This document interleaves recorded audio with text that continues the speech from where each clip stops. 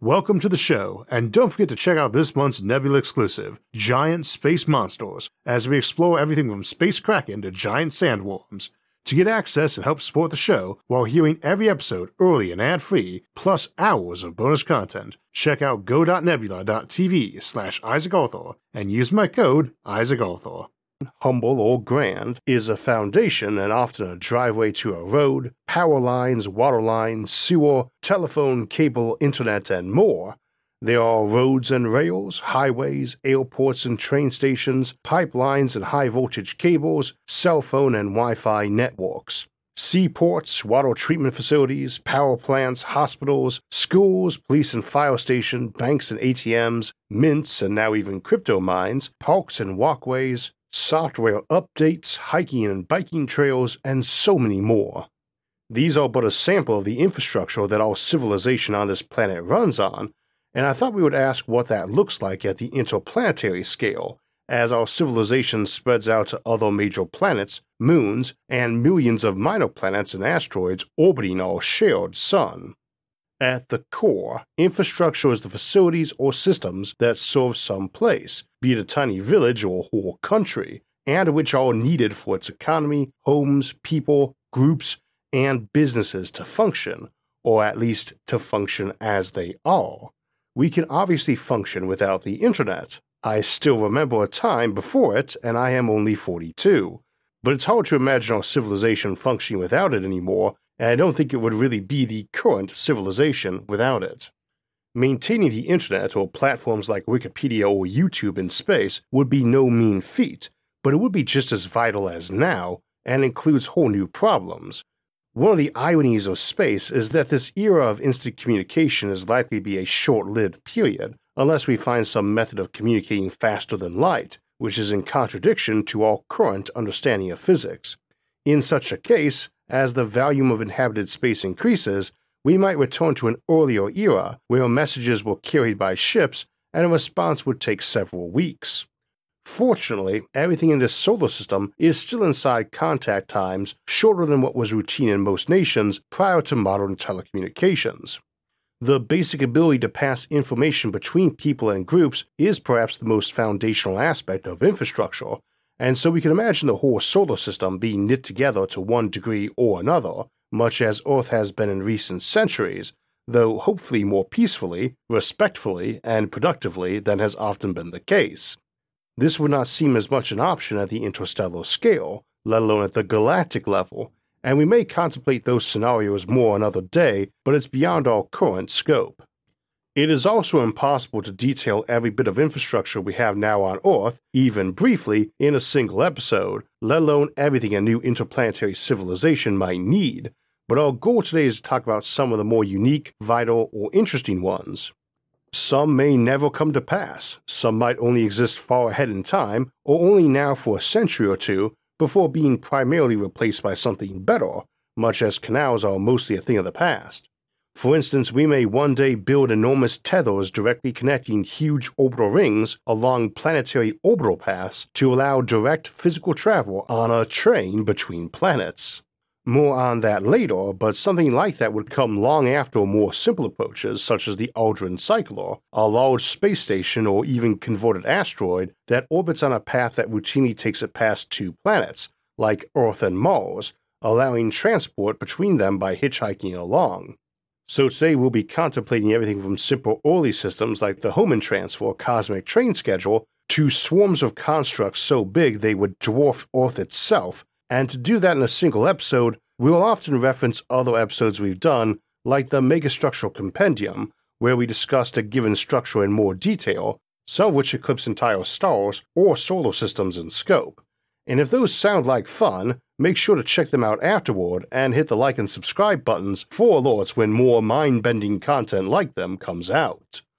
Now, there are a lot of ways to view infrastructure, but we probably ought to start with the basic ones for getting us off Earth or other high-gravity planets, and sadly, that's probably not rockets, cool though they are.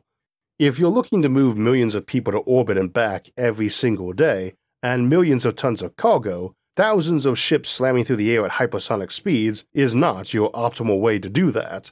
Rather, that's where concepts like space elevators and orbital or tethered rings come into play, or mass drivers or skyhooks or rotovators or launch loops. Now, we have detailed all of these in either our Upward Bound series or megastructures, with most having their own dedicated episode, so we will just summarize operation and role for now. The space elevator is the most commonly known megastructure for getting into space, and it is a very long tether, tens of thousands of miles or kilometers long, and it not only gets you up to orbital space, but roaring around at orbital speeds, or even above it at highest altitudes.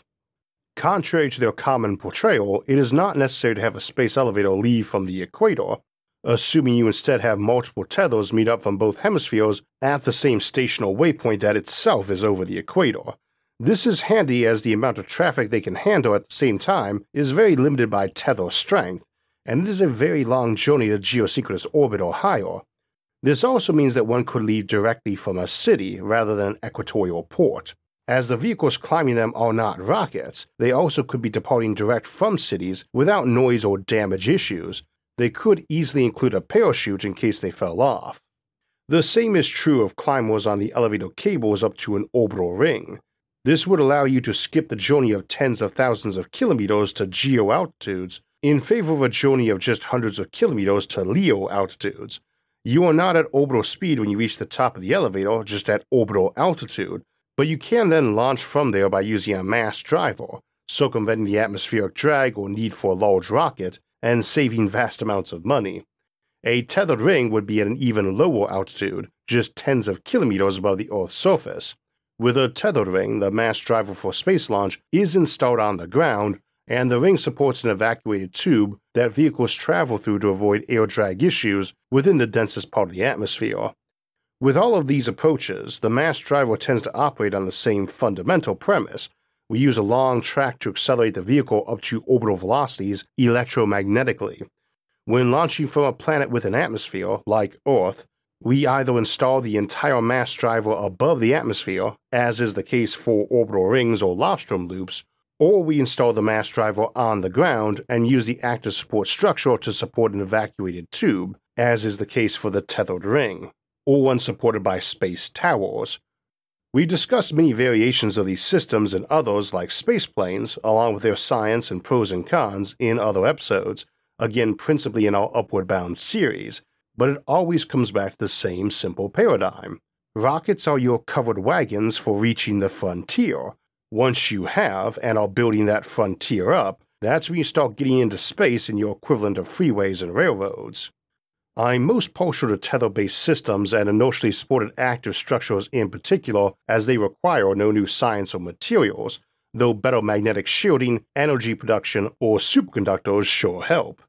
They allow a tether of mundane carbon fiber or Kevlar or several other strong substances to drop down or at an angle to potentially any city or airport on the planet, and for a conventional, though airtight, tram-like car to run up that tether, or multiple tethers for redundancy, to the ring in the upper atmosphere.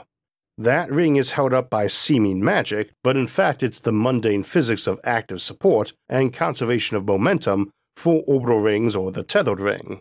The tethered ring, which seemingly paradoxically hangs itself in the air from the ground, feels like magic on first glance too, but this is no difference than a guy wire to a tower, but works because the planet is a sphere. In both cases, a ring can be placed at many locations, not just the equator, but the equator is easier for an orbital ring. Cables, or Jacob's ladders as Paul Birch referred to them, down to the ground can anchor it against precession, allowing us to tilt the thing to run on a path over any two spots on Earth we feel like, and all that's between them, and near them too, since we can also put tram lines out to the sides to run down at an angle, allowing one ring to service a wide ribbon of land around the planet. Another ring just a few hundred feet higher or lower can cross the first, connect by a cable to it, and service a different ribbon ring of the Earth at a different angle. And more rings can be added as needed until you have fast space access from any place on the planet, and from any point on the planet to another. They are very sturdy cables. You can run a power cord along those to a ground-side reactor, or have solar panels hanging off the side, and maybe even beam energy in from space-based solar satellites. That energy powers the climbers, which may move at whatever speed they like up the tether for a trip of tens of miles or kilometers. I'd imagine they would speed up after getting away from cities and above local landscape and air traffic, but likely would not exceed Mach 1, just to minimize engineering issues and local noise problems, so you might spend 10 or 20 minutes getting to the ring. Once there, you can essentially travel along the ring in the vacuum of space to reach a destination halfway around the planet in under an hour. Note that transit on a tethered ring transit system would be slower than an orbital ring transit system, since you would be traveling at subsonic speeds through a high-altitude helium or hydrogen-filled tube, but since the speed of sound in low-pressure helium is around 3,500 km per hour, and for hydrogen it's 4,500 km per hour, you would still be able to travel at 3 to 4 times the speed of air travel today. On an orbital ring, it's limited only by the acceleration people are comfortable with, which includes the centrifugal force of turning around the planet. It's hard to say what your time to the local station would be, or from your terminus station to your final destination, or transfer times at each layover, but it makes a very plausible case for transfer from any spot on the planet to another, door to door, in only a few hours, cheaply too, for a person or for cargo. That's what's awesome about these ideas, not just their space launching capacity, allowing millions of people and millions of tons of cargo to move to and from orbit every day and cheaply, but potentially allowing millions or billions of people and tons of cargo to move around the planet in a fraction of a day for a fraction of modern costs. As part of our interplanetary infrastructure, these systems also offer massive economic boons to the planet, ours or any we settle, and that's why I like them. Along with cheap orbital launch requiring no new science, it is much easier to fund, build, improve, and maintain a space launcher that also has vast and direct benefits to us down here on Earth. You leave LA and are in London or Tokyo 2 hours later to visit the family for the weekend or attend a business trip. You can live in New York City and commute half an hour to the orbital ring in space you work at each day and still be home in time for dinner. Ultra safe, ultra reliable, ultra cheap. On already airless worlds, which is most of them, such transport systems are much easier to install. Indeed, most airless worlds have very low gravity, and they are easy to burrow through or build tall structures up from. And yet, it is likely going to be a long while before we can build these structures. Some new asteroid mine or dome on Mars is unlikely to have the people and resources to justify a lot of infrastructure of this type. That said, we should be mindful that our own enormous modern infrastructure would be unimaginable even a couple centuries ago, when cobbling a road was something requiring work gangs of dozens to make the bricks and lay them for even a short stretch. Having a paved driveway to your own house was a mark of extreme wealth that even most mansions lacked. Technology and automation make it vastly easier to create infrastructure, and so it might not be that absurd to imagine an underground vacuum tunnel directly to the average person's house in centuries to come, and it's certainly easier to do on airless rocks with low gravity. So too, transforming those rocks into vast habitats where we have literally built everything including the ground under our feet may not be so difficult in a civilization with superior automation and power production. Indeed, they may not need to get much better than we are right now, just a bit more practiced. There are tens of millions of minor planets in our solar system, ranging from rocks 100 meters across that might become a village or family space farm, to those which dwarf even large nations, and which might collectively be transformed into far more living space than what we have on Earth. In early days on Earth, humans tend to take advantage of local natural shelter like caves, and built homes later, and Earth itself is like that, a handy but not terribly efficient use of mass for living space.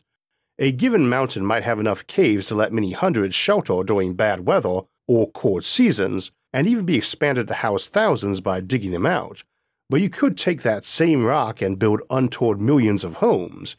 In this same way, asteroids and smaller moons can be turned into huge amounts of artificial living habitats, such as O'Neill cylinders, and other pieces of infrastructure like extensive solar collectors or titanic orbital industries. Many an asteroid, essentially a lifeless mountain-sized rock floating in space, may get its beginning as an asteroid mine and use its income over many decades or centuries to transform that lifeless rock into a small nation with a more diverse economy. But what about travel between all those rocks? Here we have a number of possible options that range between your covered wagon and your airport or freeway. You might one day need or have the resources for something ultra fast, but early on you start simple and low energy, and in many cases will keep to that, much as our own biggest shipping vessels carrying non-spoilable goods like metal ore or oil tend to move not much quicker than old sailing ships, in an era where supersonic travel is possible. The Hohmann transfer is an example of a very low energy and slow move, at least by interplanetary terms, that we use nowadays to get spacecraft from point A to point B. And it never looks at all like the straight line we usually think of as the quickest way between two places.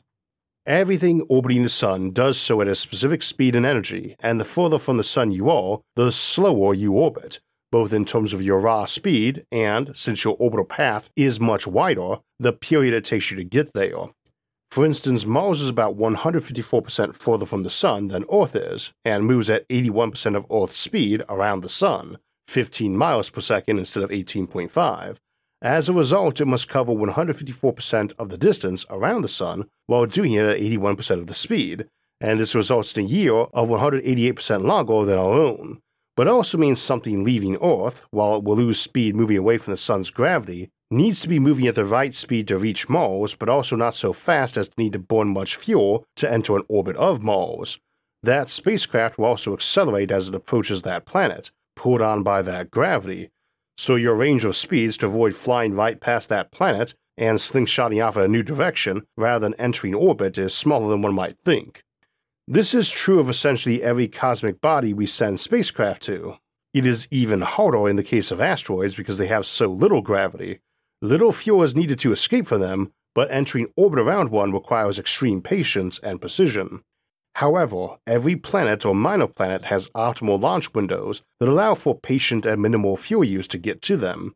There are usually a few options too, depending on how much fuel you're willing to burn. The most fuel efficient is called the Hohmann transfer orbit, and in the case of Mars, it is 517 days in orbit, half spent traveling there for 259 days. Travel between Earth and every other object, and also between those objects to each other, is possible, and in general, we call this the cosmic train schedule. We can also aid some journeys by traveling to other planets first in multiple steps and slingshots, and potentially aiding these with various megastructures like rotavators or mass drivers or energy and particle beams. But this is how we travel now, or sometimes using one of the slightly higher fuel burn options. Getting to Mars with people is a rations and radiation issue, so speed matters. There are options for traveling to Mars faster at different paths and speeds. They tend to require more fuel or different types of prototype engines. But one handy thing about planets with atmospheres is that you can aerobrake away excess speed on arrival, so you don't necessarily need to burn fuel both up and down from your cruising speed.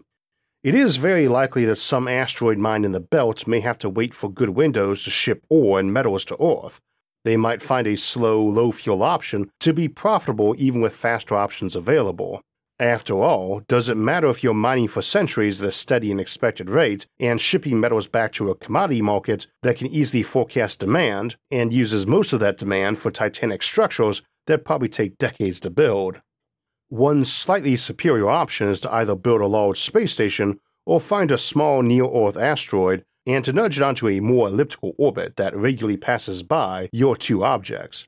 In the case of Earth and Mars and the basic Aldrin cycler, this is typically a bit over a 2-year orbit that permits a Earth to Mars trip of 146 days and the same on the way back. Much of that time in between each leg is spent out further past Mars. We can arrange similar cyclers to other bodies too, like Earth to Jupiter or Mars to Venus and so on. It's not hard to imagine these sorts of cycler craft, potentially several to the same destination on different schedules, serving a major infrastructural role, even in energy-abundant interplanetary civilizations. In theory, you can get to Mars in mere days with sufficient energy, and pretty much anywhere in the solar system in a few weeks, by accelerating at 1g and flipping over the half point to decelerate, turn and burn maneuvers as it's sometimes called. This is popular in sci-fi, but in practice, it is hard to imagine anyone being that wasteful with fuel, and moreover, that is not a limit since you could accelerate at a higher rate. It would just be uncomfortable for most humans, and unhealthy if you went too high. Infrastructure such as large propulsive lasers or energy beams that reflect off ships' light sails or power relativistic ion drives might allow economical travel around the solar system at speeds an order of magnitude higher than planetary orbital speeds, which means travel paths closer to straight lines and journey times of weeks or months rather than years or decades. We can also skip on rocket fuel and launch at very high speeds from larger orbital rings or very long linear accelerators like a mass driver. One built out beyond geosynchronous altitudes could launch ships at those sorts of speeds too, though slowing down at the other end probably could not be accomplished by landing on such a strip. Shooting a bullet down a barrel is a lot easier than catching one in a barrel, even if technically possible. There is a standing concern on whether an accelerator like this can switch its electromagnets fast enough to push it at higher speeds, but my friend Phil Swan from the Atlantis project came up with a neat solution of using turning screw shafts down the length as opposed to using the normal switching system, and as best as he, I, or anyone else I know who's looked at it can tell, it seems to circumvent that problem. If you like the details, I'll link to his presentation on the topic, and his channel, Space Infrastructure, discusses many of the ideas in greater depth. Phil incidentally came up with the tethered ring design and ran the new interplanetary infrastructure session that inspired this episode at our most recent International Space Development Conference hosted by the National Space Society. Space is big and needs big ideas from smart folks to tackle it. Conferences like the ISDC are great places for people to share and discuss them, and it is a very great honor to be serving as the National Space Society's president, just like getting to run this show in our social media forums and hoping to introduce these ideas to others who might one day help make them. I know they can seem enormous and unbelievable at times, like towers taller than freeways all along, or giant rings that hoard themselves in the sky, and some might turn out to be impractical, but I never cease to be impressed by what people come up with and how often we make those dreams a reality. Some of those dreams come from conferences like the ISDC, some from online forums like the ones we have on Facebook, Reddit, and Discord, and it's inspiring to see so many of them. In the long term, we might even build orbital rings of various diameters around the Sun. We could travel between them on cables that resemble the spokes on a bicycle wheel, but the ends of those spokes would not be directly attached to the rings, but would instead couple magnetically to them and glide over them.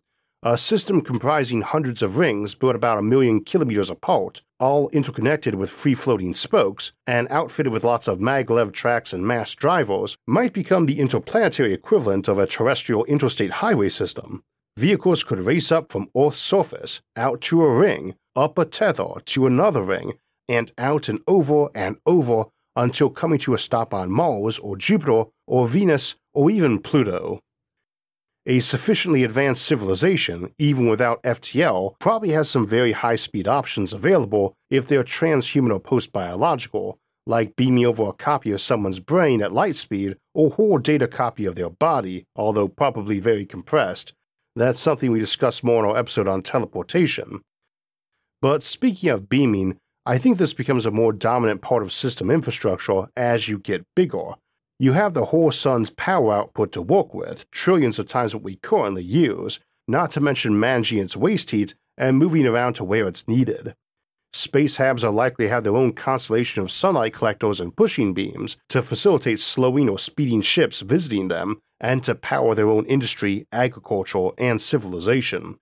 Very complex networks, which may require complex coordination too, may exist throughout the solar system for beaming energy and pushing ships around safely and efficiently.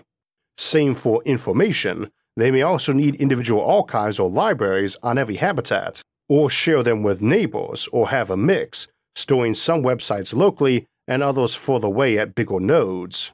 We do have the option of moving a lot of power and communication around the solar system, and potentially finding ourselves having to lay physical cables down, like fiber optics, just to avoid having the solar system flooded with comm traffic and power transmission. In the short term, though, one thing we have to keep in mind is that simple size is not a very good indicator of effort to build. A solar collector the size of this planet might mass a lot less than a single mountain or minor asteroid, being so thin, and so too would a solar shade or mirror that blocked or reflected sunlight. For that matter, you can also use power beams for terraforming effects. But for scale, we should also keep in mind that in the future, a lot of production might be about designing an object than having machines build it, so the complexity matters more than size. Indeed, for many things this is already true, and it lets us contemplate planet-sized projects. I think it is very likely that places like Mars or Venus will adjust their temperatures by having large numbers of such mirrors or shades either in orbit or at their Lagrange points, and you can also use this to artificially alter apparent day length. That's handy on a place like Venus or Mercury where the sunrise is something that happens every several months, not every day. These sorts of ultra-thin shades or mirrors allow us to terraform even super-hot planets or concentrate sunlight to warm even planets so cold air turns into a liquid. But perhaps more importantly, those Lagrange points become major locations of infrastructure as the solar system grows, especially the L1 and L2 points. For any two orbiting bodies, like the Moon and Earth or Earth and Sun, there's a point directly between them, usually much closer to the smaller of the pair, where the gravity of that smaller body decreases the pull of the larger one just enough to make a spot where the orbital period is the same as the smaller body has.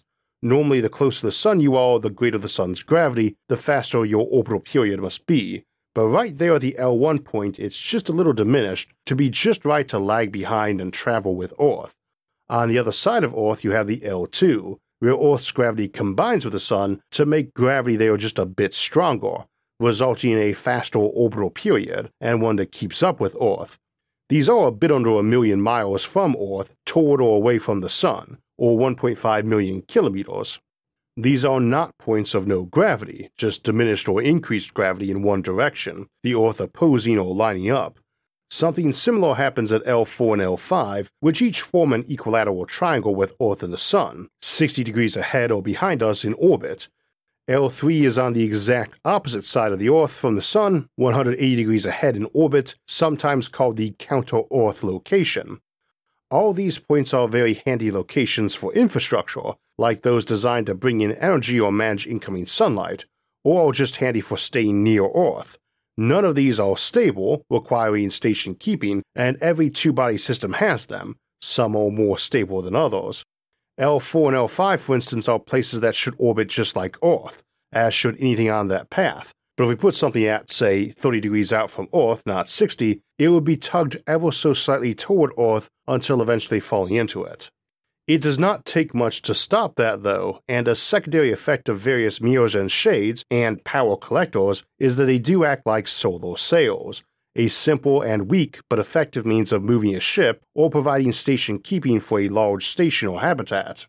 This means we can put a lot of things in this area, expanding out from Earth in those L4 and L5 spots, and you can connect those together with physical tethers to not only provide easy transport, power, and data lines, but also balancing out the tugging forces to need even less net station keeping.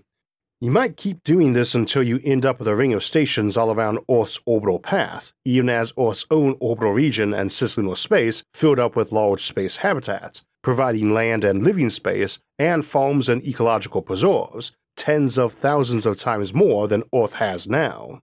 We sometimes call this a planet swarm, as opposed to a Dyson swarm, a vast collection of habitats near a planet that are something like its suburbs, and you might construct a direct physical tether out from this to all those habitats or space farms and solar collectors that were forming on Earth's orbital path, potentially forming what we nickname a Terran ring, a huge ring or torus of megastructures around the Sun that rotate with our planet, and which, along with its swarms of habitats, looks something like a gemstone on that ring.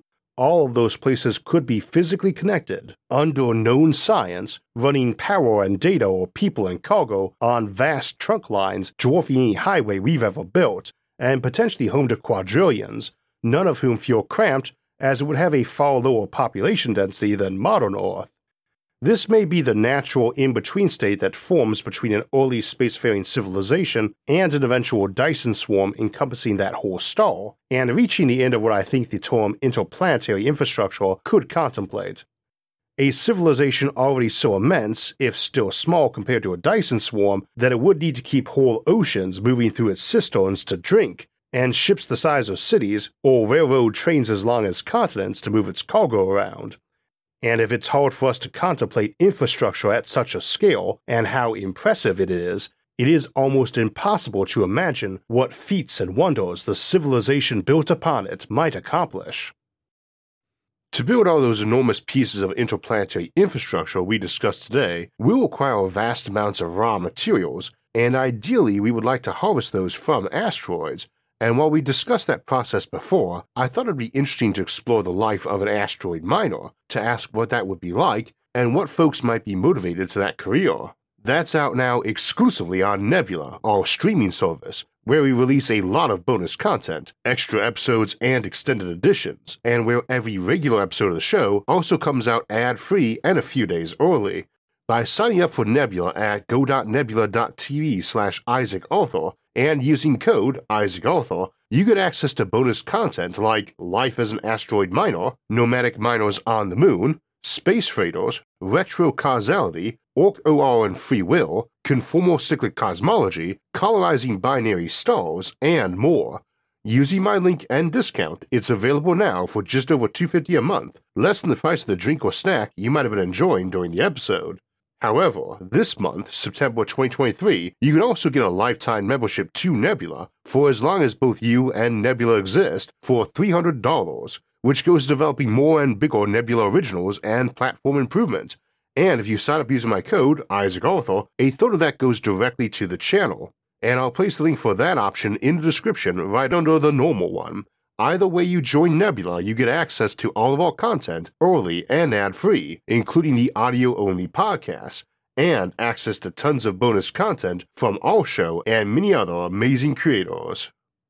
As I mentioned during the episode, the National Space Society's track on interplanetary infrastructure at ISDC 2023 inspired me to write this episode, and particularly conversations with Phil Swan, who ran that track and did several of the tethered and orbital ring animations we had up today. And if you're interested in learning more about that, playing with the actual computer model those graphics came from to build your own rings, you can learn more at projectatlantis.com.